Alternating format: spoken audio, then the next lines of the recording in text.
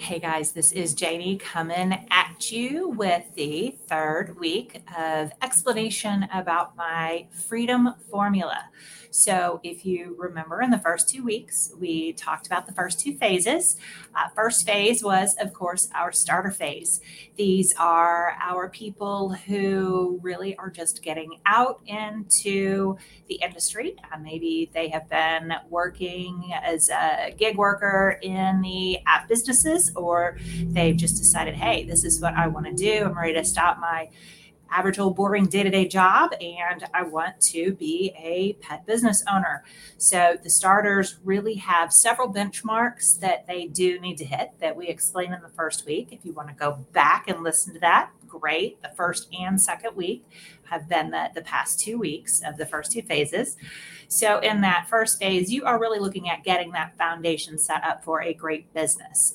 This is getting all of your walls set up. This is getting your legal, your financial, getting your insurance set up, really starting to dig into what your policies are going to be. There's a discussion of setting up boundaries in here for your business and yourself. So it really is just the foundation of getting things going, getting your marketing going so you can really get out there and start running your business and designing your own future. And then last week, we talked about our second phase, which is our growers. This is a super exciting phase. This is the point where you have got referrals coming in. You have other pet professionals that are sending you business. You're starting to get a name for yourself in the market, but you're realizing that you're getting kind of squished. Your schedule's really busy. You're getting a little overwhelmed. You have a lot of people contacting you. You really want to say yes to everybody because you know you're growing. You want to go past that point of being just by yourself, but you need the actual key steps to get there. So, with that grower phase, you are thinking about those written policies and procedures, making sure it's all clearly defined, making sure that your pricing is really solid so you can bring on new employees. You're really setting up that whole HR structure that you need with your sourcing people, with your hiring people, onboarding, just all of those things that are involved with bringing new people on your team, along with the back end of making sure that you have payroll processing and the taxes are covered. And heaven forbid you do what I did and spend several years doing your own payroll. And, the IRS guy comes knocking at the door because you don't file your 941s in time. So I definitely recommend at this phase having a payroll company from the get-go. That makes things a lot easier, but I digress. So this week we are going to go into our third phase, which is, of course, not that one, which is, of course, our expander phase. So this is a really amazing phase of growth.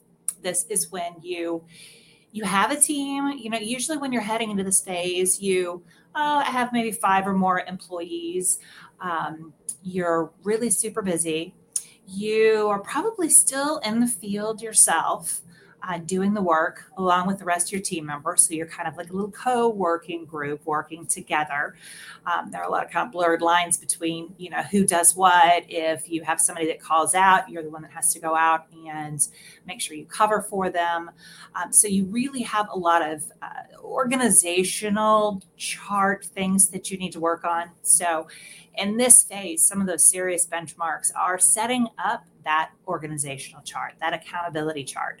It's putting yourself at the top of that chart and starting to figure out, over the next couple of years, what am I going to need? Where do I want to see this grow? Do I want to always be running out into the field anytime somebody is sick or they have to take their kid to the doctor? More than likely, that is not what you would like to do. So if you are really wanting to grow to that freedom phase of being able to choose what you do with your day and having an amazing, consistent business that runs on its own predictably without you, then we've got to get through these phases. So there's a lot of strategy that's going to go into this.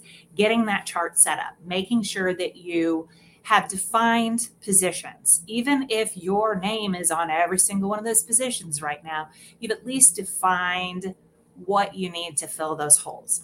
It's really a skills assessment. Maybe you are not good at interviewing, which I am not. I completely 100% throw myself under the bus for that. I'm terrible. All I do is sell my company because I love what I do and I get so passionate talking to other people about it that I just forget to ask them questions and I just keep gabbing. So I learned years ago to pull myself out of that and find someone that is excellent at doing that, to just kind of plug that hole in my bucket and really bridge the gap that I leave because I'm not good at it. So it's a skills assessment, figuring out what you're great at, what you're not, what is the best thing to outsource and delegate, and what type of people and positions are going to need to be in that space for you.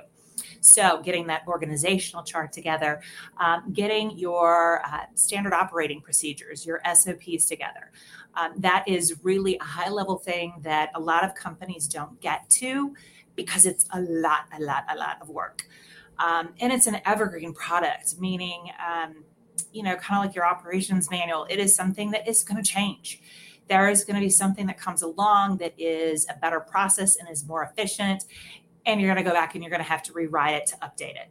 But even though it's an evergreen product, you want to keep up with those processes. So that SOP manual is something that if something happens to you, you can hand this book to another person and your business keeps on functioning without you or without your manager or whatever you choose to have in your accountability chart in the future. Hugely valuable thing that every company must have. So that is something we absolutely help you work on also.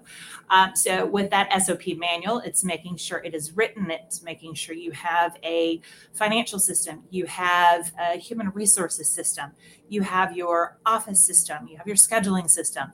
Everything is process mapped out. So almost like a flow chart. Step A, once this is done. Step B, once this is done. It just completely outlines it for you. So there's no question how things should be handled in your company the way that you want it to be, the way that things are done here. So that is a wonderful phase to get through in that expander phase. We also have, a written marketing plan. So there is upstream and downstream marketing that really needs to be done for an efficient marketing plan. So you want to make sure that you have a very well developed marketing plan, that you have even more so drilled down who your ideal client is, that you know your numbers, you know who that upper 20% that produces 80% of your revenue are in your company, and you have figured out how to target your market to find more of those. You want to duplicate more of those people. So your marketing plan is really laser focused on making sure that you're targeting the right demographics, the right area, and that you have a complete nurturing sequence to not only source those people, but take them through the entire sales funnel that you have, and then of course nurturing your clients beautifully on the back end. So that is a very important part of that expander phase. And then probably the most important thing in this phase is establishing your key results areas and your key performance indicators and your job responsibilities for your new general manager. So general manager, operations manager, scheduler, whatever you want to call them, this is that person that's going to be your right hand and your left hand. And they are going to be so 100% committed to your business. They are going to feel ownership in your business. And you are going to be so grateful that you have them because they allow you to get to that freedom that we are all looking for. So this is possible. I know many people that have this. I have this, and it is absolutely beautiful when you get to that point and you have someone that is so passionate about what you do and who you do it for, and is so passionate about your team that it's getting a little choked up here. I've had one for 4 years. I had one for years before that too. It is a blessed thing whenever you do have that. Believe me on that one. So just want to let you know that it is possible. There is a lot of preparation that needs to go in first. So you expanders out there, if this is sounding like you and you're in that phase, I'm with you, honey. I've been through it. I've been through many iterations of it. I have put stuff out there. I've seen what's worked. I've had to rework it. So, it takes a lot of little tweaks to get in there, but there are a lot of stories that I have and specific things that I have learned that have made it easier to get through that. So I'm sure now after the last 3 weeks, listening to, of course, starters, phase 1, growers, phase 2, and then now expanders, phase 3, you might be hearing some things that maybe you're missing in your business. Maybe you didn't even know it's something that you needed. A lot of times when we start as pet business owners, we are starting as pet lovers. We are not starting as MBA entrepreneurs, for the most part. So some of these things we might not even know.